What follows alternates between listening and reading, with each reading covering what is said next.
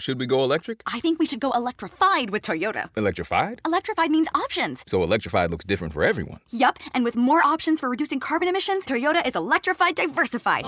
Learn more about our Beyond Zero vision for the future at toyota.com/Beyond Zero. This will be the election of the caravan. 2 weeks before the midterm elections, President Trump is rallying Republicans. The president is insisting once again, without any evidence, that unknown Middle Easterners, as well as criminals, are in a caravan of migrants. I think that blue wave is being rapidly shattered. The American voter, you have a lot to consider, so much on the line. You just heard President Donald Trump's closing play for the midterm elections. Immigrants, immigrants, immigrants. In the first nationwide electoral referendum on his administration and the GOP-led Congress, Americans face a choice with massive ramifications. And their decisions to vote, not to vote, how to vote, come amid a shocking spree of political violence, an ugly showdown over who should be allowed to vote, and of course, an active investigation into the run-up and aftermath of the last American election. With all this, what will Tuesday's vote mean? And what happens after? This is Radio Atlantic.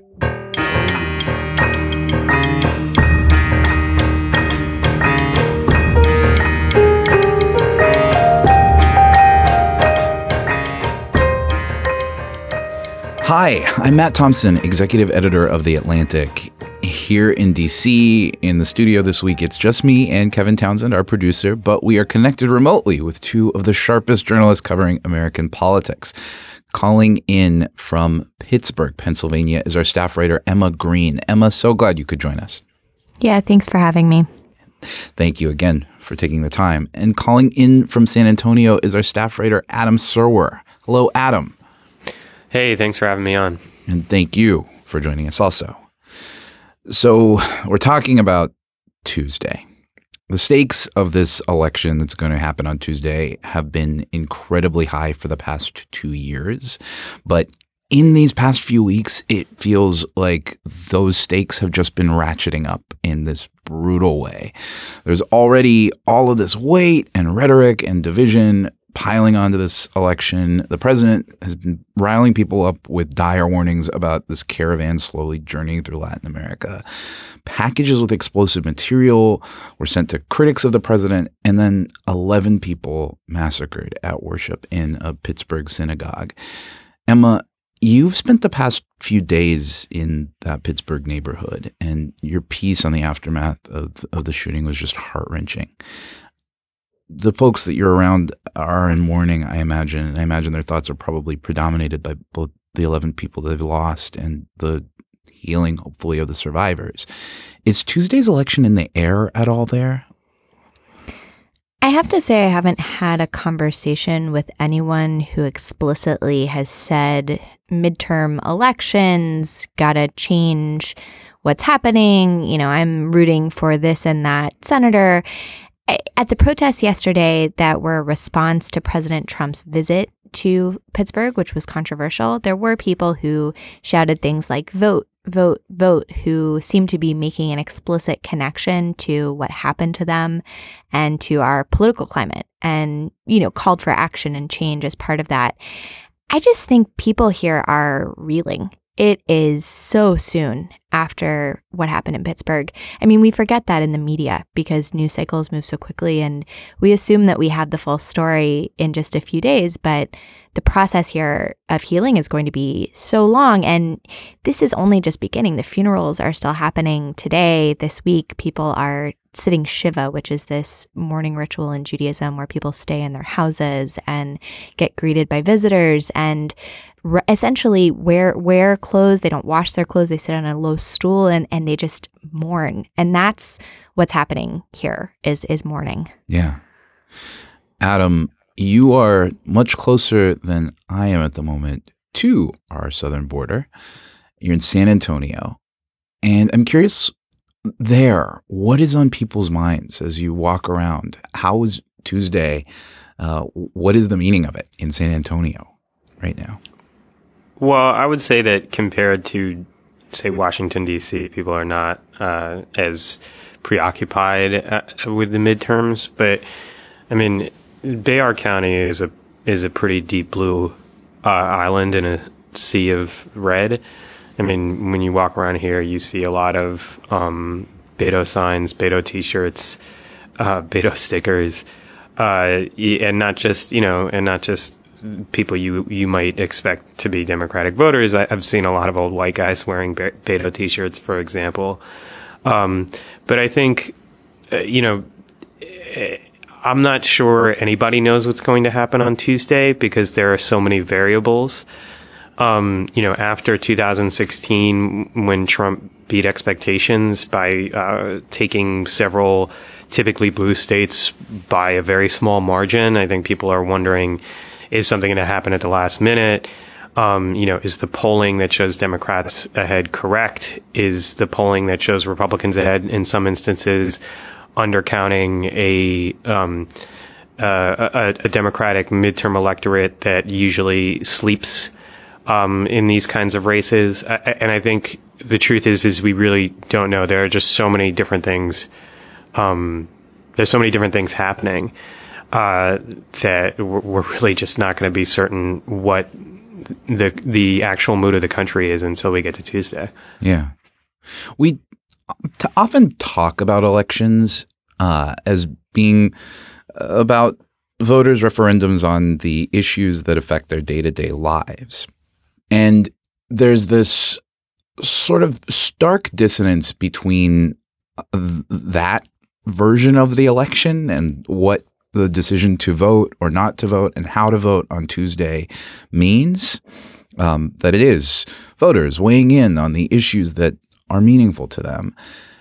And this other universe in which these events, this kind of cataclysm of violence and warnings and fear, the migrant caravan, that those are catalysts, that it is this kind of palpable terror and fear driving people to or away from the polls. And I'm curious, Adam, how do you think are conventional issues on people's minds as we approach this election, or are we dealing with something different?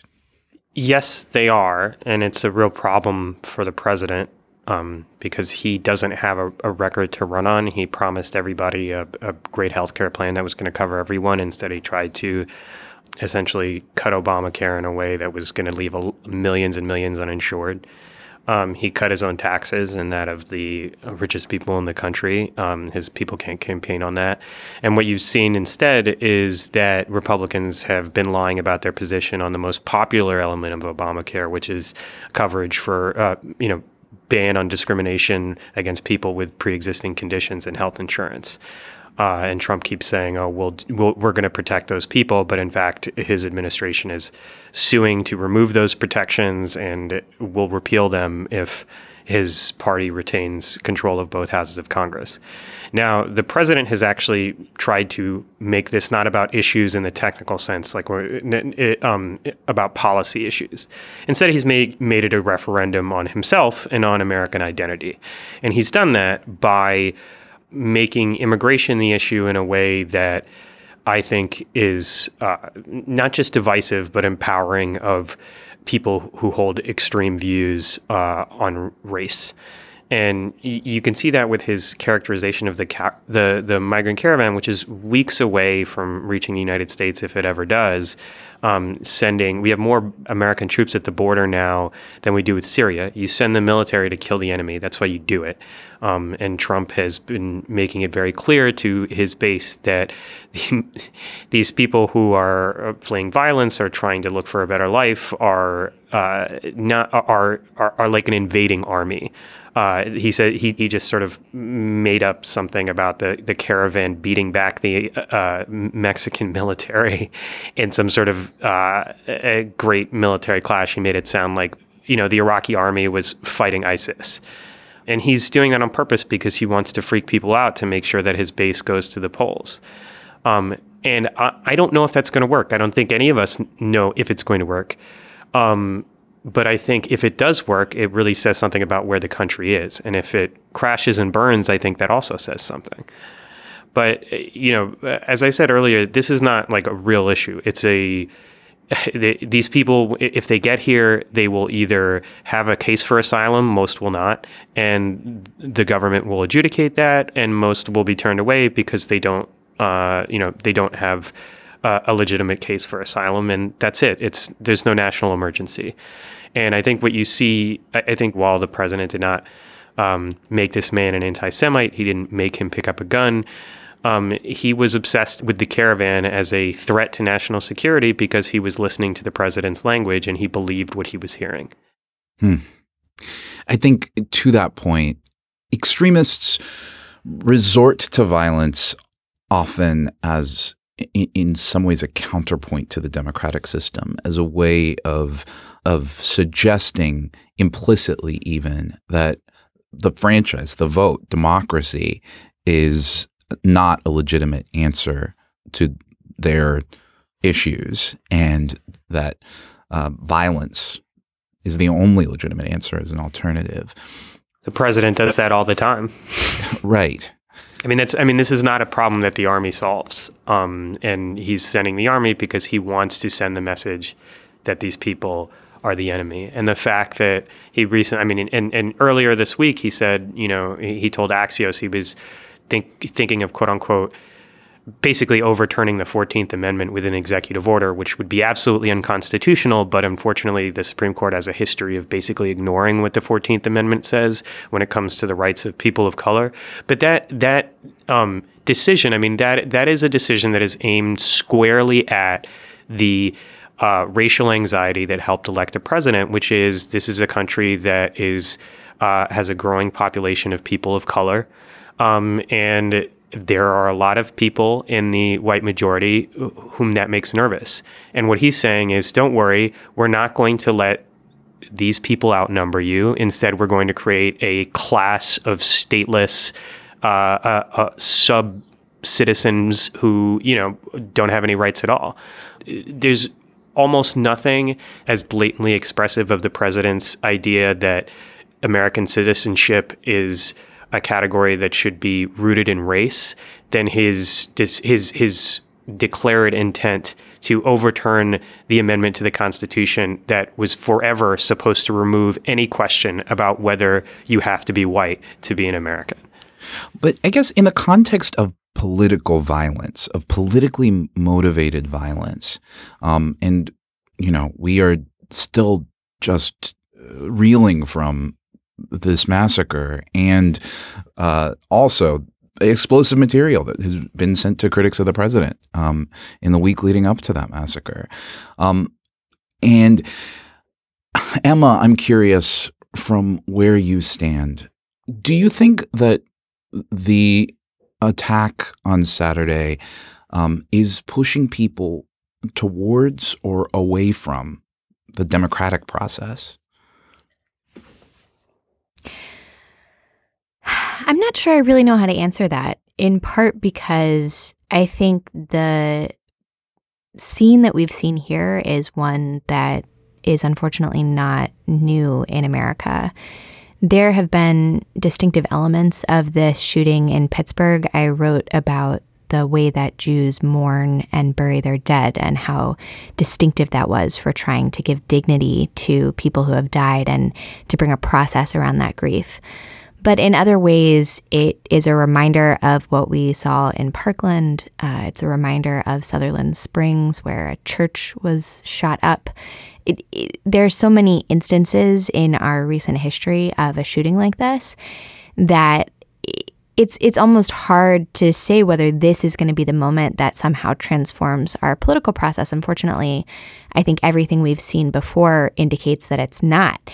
I will say, though, that I see evidence, not just here in Pittsburgh where I am now, but in all sorts of reporting that I've done and other people have done, that these attacks have galvanized people who previously didn't consider themselves political, or who did consider themselves political but who have become either differently opinioned on a certain issue or more radicalized on certain issues, especially gun control.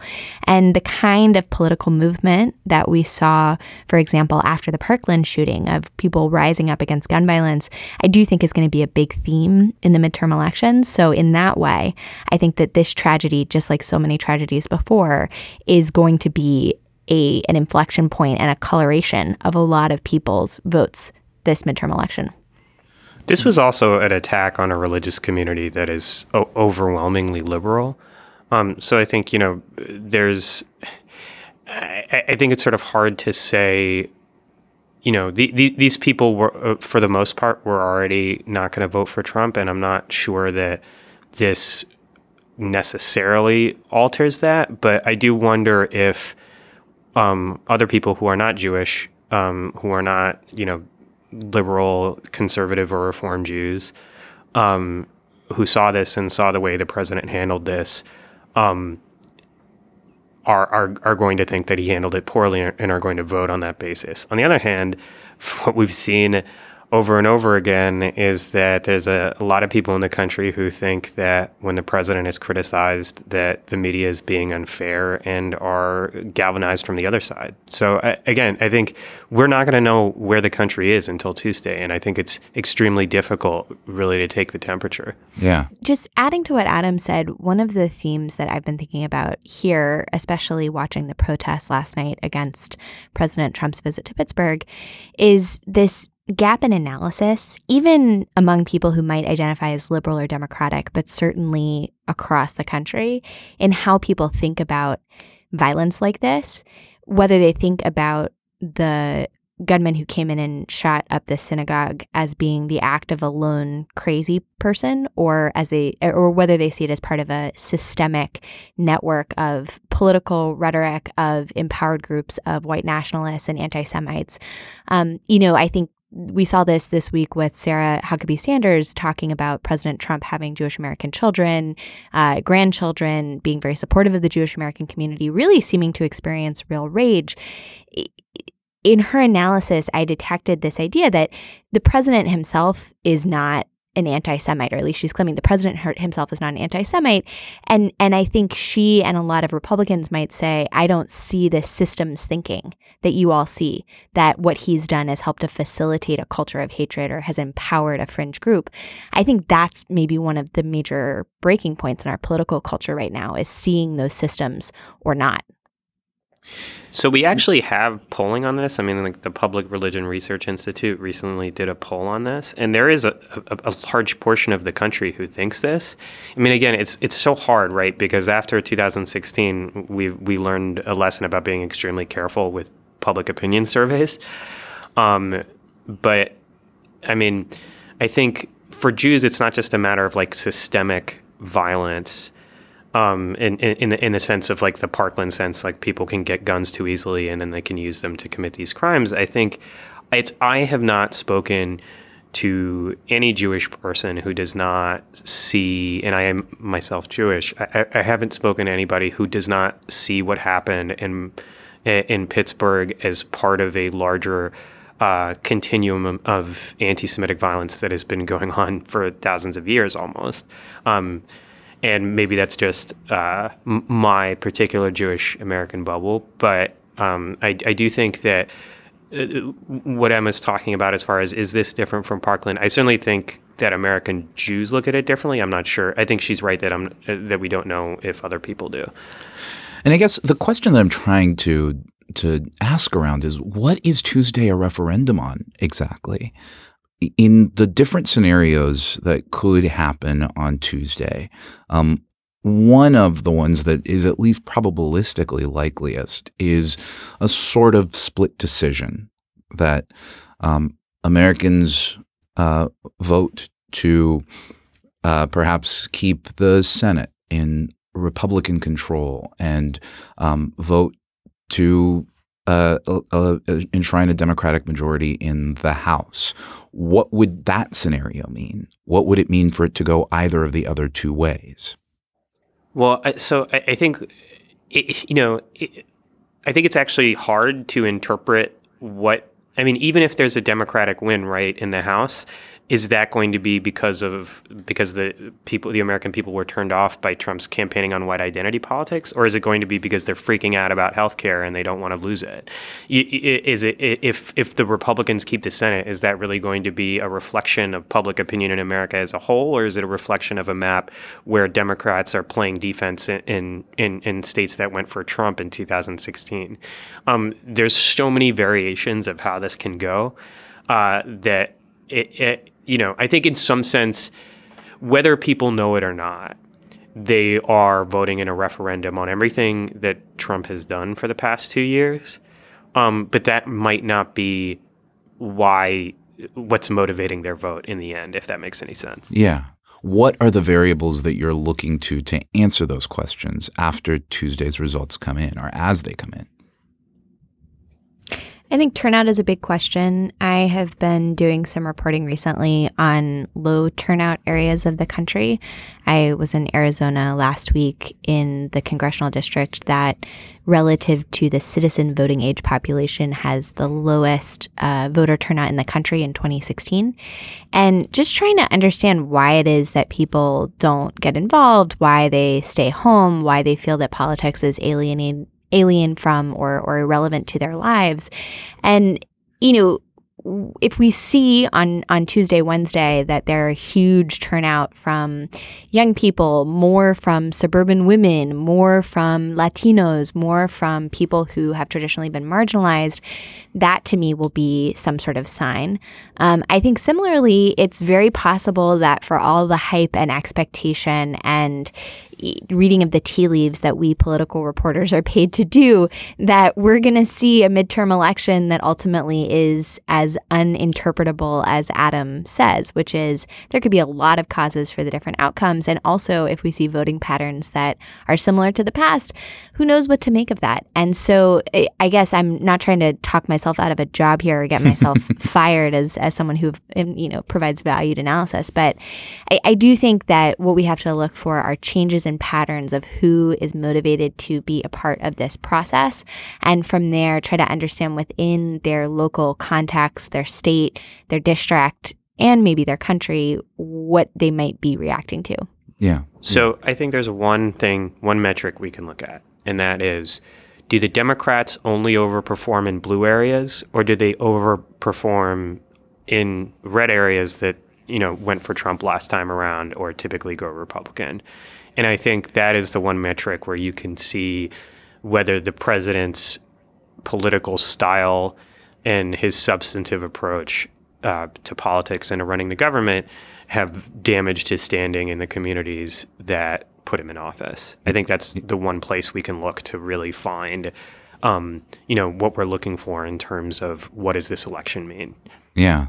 I think to both of your points, actually, the question of who doesn't vote is as interesting in some ways to me as well as what we see from who does. One of the many issues that's been in the water in the past few weeks, and the temperature has been rising on, has been the question of voter rights. In Georgia, there's a governor's race between Stacey Abrams and Brian Kemp, which might be the starkest referendum on voting rights that we've seen, at least in recent American history. How much of an effect, Adam, do you think that the limiting of who has access to the franchise is likely to have on Tuesday's election? I think it's going to have a big impact.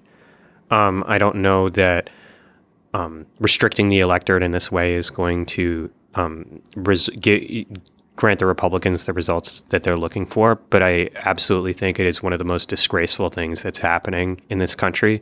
If you look at what's happening in North Dakota with the Republicans passing a law that deliberately disenfranchises thousands of Native Americans because those voters put Democratic Senator Heidi Heitkamp over the top last time. If you look at the sheer number of votes that have been purged by Brian Kemp, who is the Georgia Secretary of State, who is running for governor and who's now presiding over this election, and who has largely purged African American voters. This is a return to a disgraceful practice in American history, which is attempting to restrict the votes of people of color as though they are not equal participants in our democracy. And it's just absolutely shameful. I don't know whether it works, whether it's going to work, but to me, it doesn't matter, if it doesn't work, because the moral dimension is still there. This is wrong. It's wrong what they're doing. And America will forever remain a flawed democracy as long as it's possible to simply target a particular demographic group and say, we're going to keep them from voting. And the Supreme Court says, yeah, we're okay with that. You've both spent a lot of time with conservative voters. And Emma, I think you've put a special focus on testing out how some of the way that the messages that are covered by the media are landing among conservative communities. How do you think that conservative voters especially are interpreting? How does this battle over voter rights? We have polling on this that we did with the Public Religion Research Institute, which was fairly incredible for showing that basically there are these two different worlds that Republican and Democratic identified voters live in terms of what issues they think matter, what issues they think are true, whether the things that the media reports on are actually things that they believe. Voter rights was one of the chief among these issues. This is something that wildly disproportionately matters to Democratic voters and is something that Democrats think is real and is happening and affects the outcome of elections in the country. And by and large, Republicans don't think that this is a very important issue or don't believe that it's happening at all. So I think on this particular issue, there is not a ton of attention paid to it or perhaps credence given to it among Republicans. I think that could be attributed to a lot of different things. I think, first of all, in conservative media circles, this certainly isn't something that's covered in the way or to the extent that it's covered in mainstream media or in progressive liberal press. And the second thing is that in general, and this is maybe too general, but in general, the techniques that we see used around the country to move people off of voter rolls, to change at the last minute the location of polling stations, to pass laws like the one that Adam said that have the effect of disenfranchising large populations, to take maps of legislative districts and draw them so they look like a Rorschach inkblot test in some sort of squiggly line. In general, those policies tend to benefit Republicans. And so it may feel more like an on-fire issue for Democrats than it does for Republicans, in part because this is one of the reasons why Democrats have found it difficult to have much electoral success in recent years. Well, if you read conservative media, they're actually convinced that there are no elections that Democrats win that are legitimate. They're only won through fraud. So that they're primed to believe that any restriction on the franchise is legitimate because it's preventing Democrats from cheating. That's how they understand these things. Let me come back to this question about the 14th Amendment and birthright citizenship. This is one of these closing appeals that the president has been making to his base, to his supporters, to signal that, hey, I am looking at restricting who, not just who gets access to the franchise, but who actually gets to be an American citizen in the future. I'm playing a long game here. I'm looking at the executive order. My lawyers are telling me that there's some workarounds with the 14th Amendment. And if I can issue an executive order that would change the practice that has been enshrined in our Constitution for a long time, the law that says that someone who is born in America is an American citizen. And is that appeal effective to the president's supporters or the conservatives more broadly? I'm sure that the president's supporters like anything he does. I don't know whether it's going to help him. Maybe it's going to get more of them to the polls. I don't know. Maybe it's going to turn off some people in the Senate, or maybe they actually agree with him. But what I do know is that this is not, it's simply not something, you cannot rewrite the Constitution with an executive order. Now, he can issue the order and it's going to be challenged and it's going to go to the Supreme Court. And historically, what the Supreme Court has done on a lot of, after Reconstruction, the Supreme Court, which was largely made up of guys who had been appointed by the Republican Party, which was then the party of abolition, carefully wrote Black people's rights out of the Constitution. They did it with clever wordplay. You see the president today, or in some cases, not so clever wordplay that is just blatantly interpreting the language in the opposite of the way that it is meant to be interpreted. Today, he's saying subject to the jurisdiction doesn't apply to illegal immigrants. Well, obviously, illegal immigrants are subject to the jurisdiction of the United States, because otherwise, if they weren't, you can prosecute them for crimes. It's an absurd argument. But the Supreme Court has taken absurd arguments before and said, well, given the climate of politics in this country and the fact that we're only taking away these rights from Black people, it's not going to be, we can live with this interpretation. And in doing that, the entirety of Jim Crow society after Reconstruction was essentially sanctified by the Supreme Court's decision to ignore the 14th Amendment. Could the conservative-controlled Supreme Court today do something similar? I really have no doubt that they could. Whether or not it's an effective political play, again, I don't know. We'll find out on Tuesday. So let me ask you both a question about legitimacy. Emma, do you think that if there is a resounding quote-unquote blue wave on Tuesday, if the Democrats make significant gains in the House and possibly even the Senate, do you think that result will be accepted as legitimate among conservatives? It's so hard to tell, in part because, as Adam has alluded to, I think we're at the point now, sort of if we think about the epistemology of the public sphere, the way that people access knowledge, there's such a divide in the truth that people are willing to accept and the sources that they're willing to get it from. And we have seen demonstrated that there are fringes of conservative media that are unwilling to accept things that are just patently true, and election results could very well rank among those. In general, I think most people will probably see a blue wave, if such a thing does come to pass, and take it as a call to action, and it will galvanize yet another round of politics, and it will play out the way that our political system plays out, which is serving to fracture, make alienated from one another, and tribalize our population even more than it already has. So we'll see, but I think it's a possibility. It's very hard for me to grasp, actually. And I'm saying I don't know a lot in this conversation, which I hope is okay. I think that's actually useful. I encourage it. Yeah. Thanks, Matt. Yeah, I don't know either. I'm saying I don't know because I find it very difficult to get my hands fully around this problem that we have in American society right now, which is clearly present and seems acute, but difficult to measure, which is people live in vastly different truth realms that cannot be reconciled. And the degree to which that reaches even the most basic functions of a democratic society, i.e. being able to peacefully accept the transfer of power through elections, it's not clear to me. And not knowing, I guess, is maybe a little bit disconcerting, but also I guess that's what our jobs are as reporters, is to try to figure that out.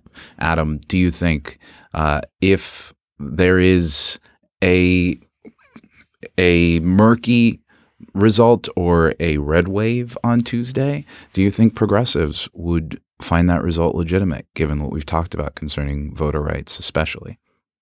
I think the vast majority will find it legitimate, yes. But I think there will be a vocal minority which is going to be further radicalized by that kind of result. Emma, what will you be watching for on Tuesday, and what should listeners pay attention to? I think at the broadest level, we're watching to see whether the blue wave will actually materialize or whether it's just wishful Democratic myth-making. I was in Arizona last week and was with Kyrsten Sinema, who has managed to wrestle the Senate race there to at least a very, very close dead heat. So we'll see, for example, if people like her are able to take their seats. The other thing that I would say in a broader sense is whether the hype around politics right now is real. I think a lot about the segment of people in this country who do not care about politics or don't want to participate or can't participate, people who live in a different universe than political reporters do, who breathe and eat and sleep politics. And I am interested in this question of who is going to show up at the polls, who is going to take responsibility for defining the future of the country. Is that going to be markedly different than the past? So I wonder if we are in that kind of changing, pivotal political moment that people talk about so often, and whether that will be expressed by who shows up on Tuesday. Thank you. And thanks to you both again for talking through some big mysteries in an incredibly fraught moment.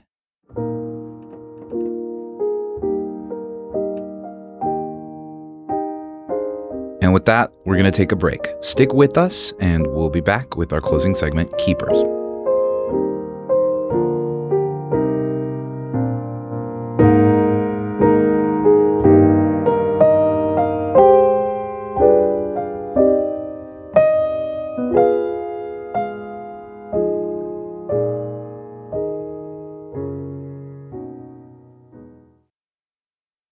So, should we go electric? I think we should go electrified with Toyota. Electrified? Electrified means options. Yes, we could go all electric with a Toyota BZ4X, but then there are hybrids like Grand Highlander, or we could do something in between like a RAV4 plug-in hybrid. So, Toyota is electrified diversified? Yup, and with more options for reducing carbon emissions, the closer we all get to Toyota's Beyond Zero vision for the future. Exactly how much coffee have you had this morning? Learn more about our Beyond Zero vision for the future at toyota.com/Beyond Zero.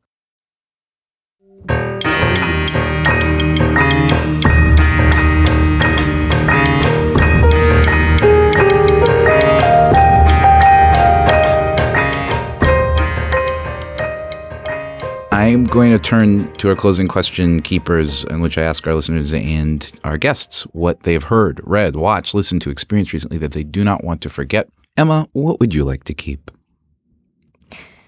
I have spent a significant amount of time this week in Pittsburgh.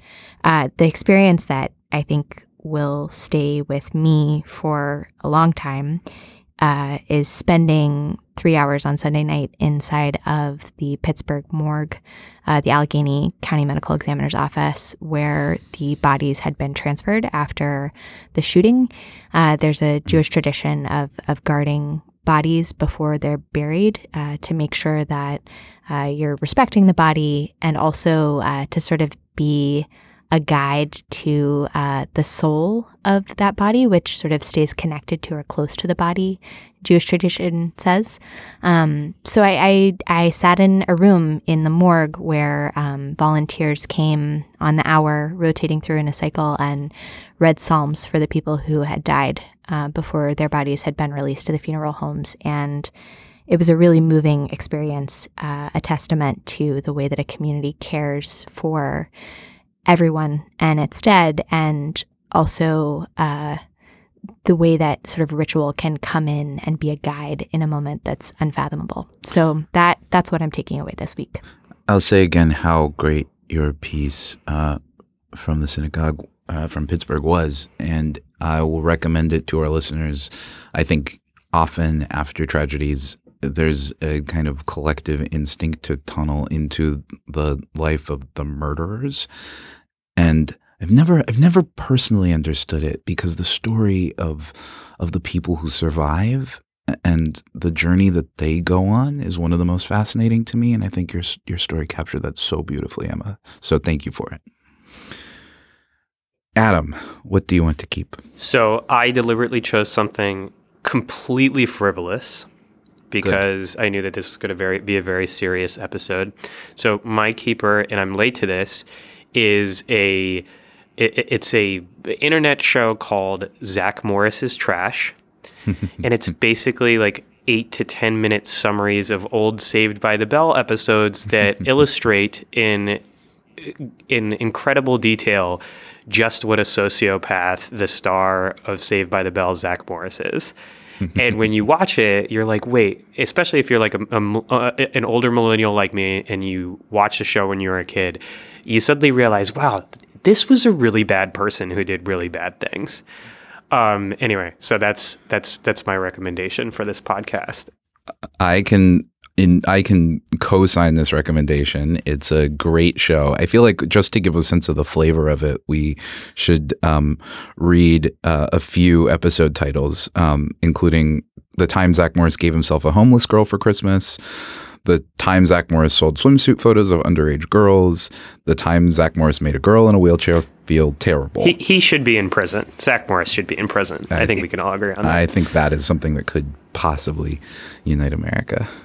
No, it can't. It can't. That's sad.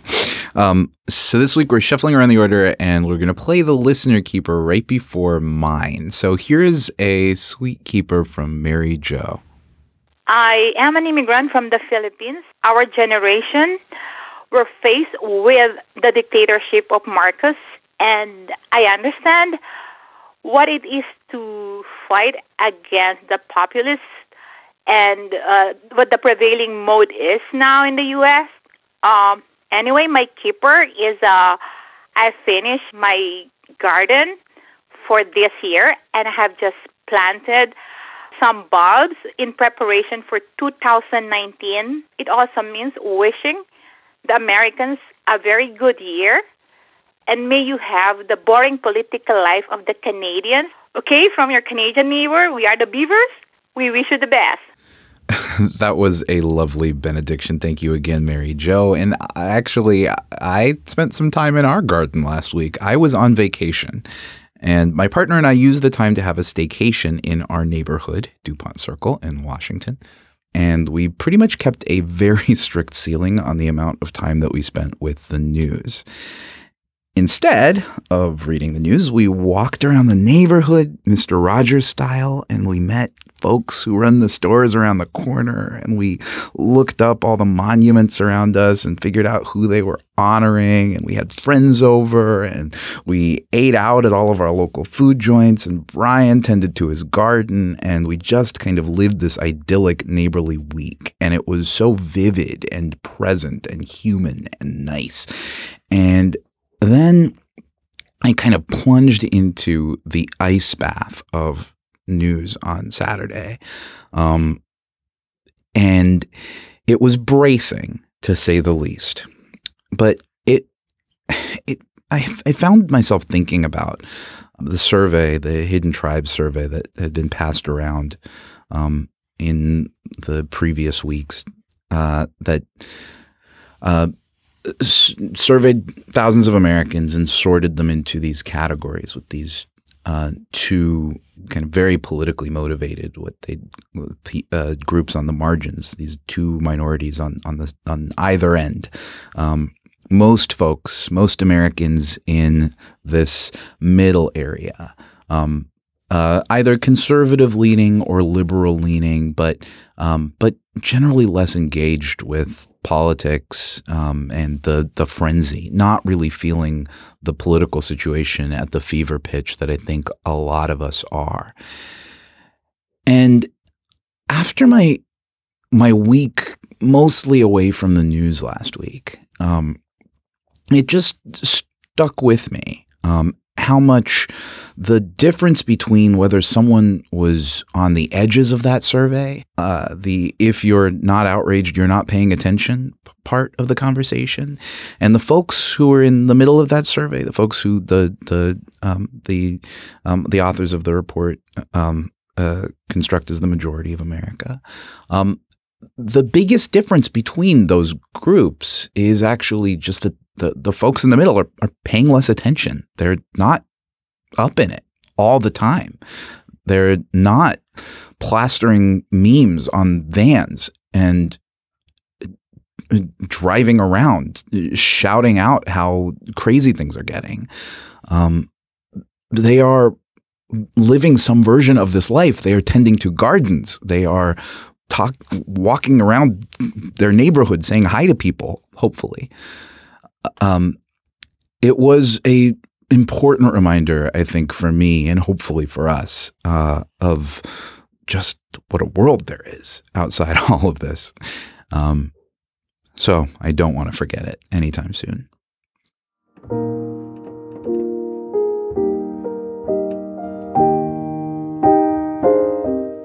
Adam, Emma, it has been an illuminating, if not conclusive, conversation. Thank you both for joining us. Thank you for inviting us. Thanks. It was great to talk to you. And likewise.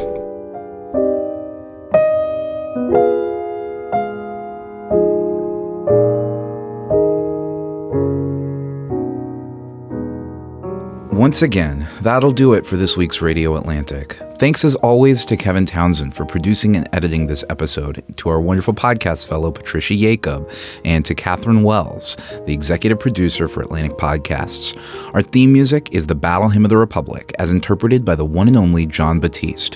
What is your keeper? Call us at 202-266-7600 and leave us a voicemail with your contact information and what you don't want to forget. Check us out at theatlantic.com/radio. Catch the show notes in the episode description. And if you like what you're hearing, rate and review us in Apple Podcasts and subscribe in your preferred podcast app. Most importantly, thank you for listening. If you can vote, may you cherish that right and exercise it with care for all of those who cannot. We'll see you next week.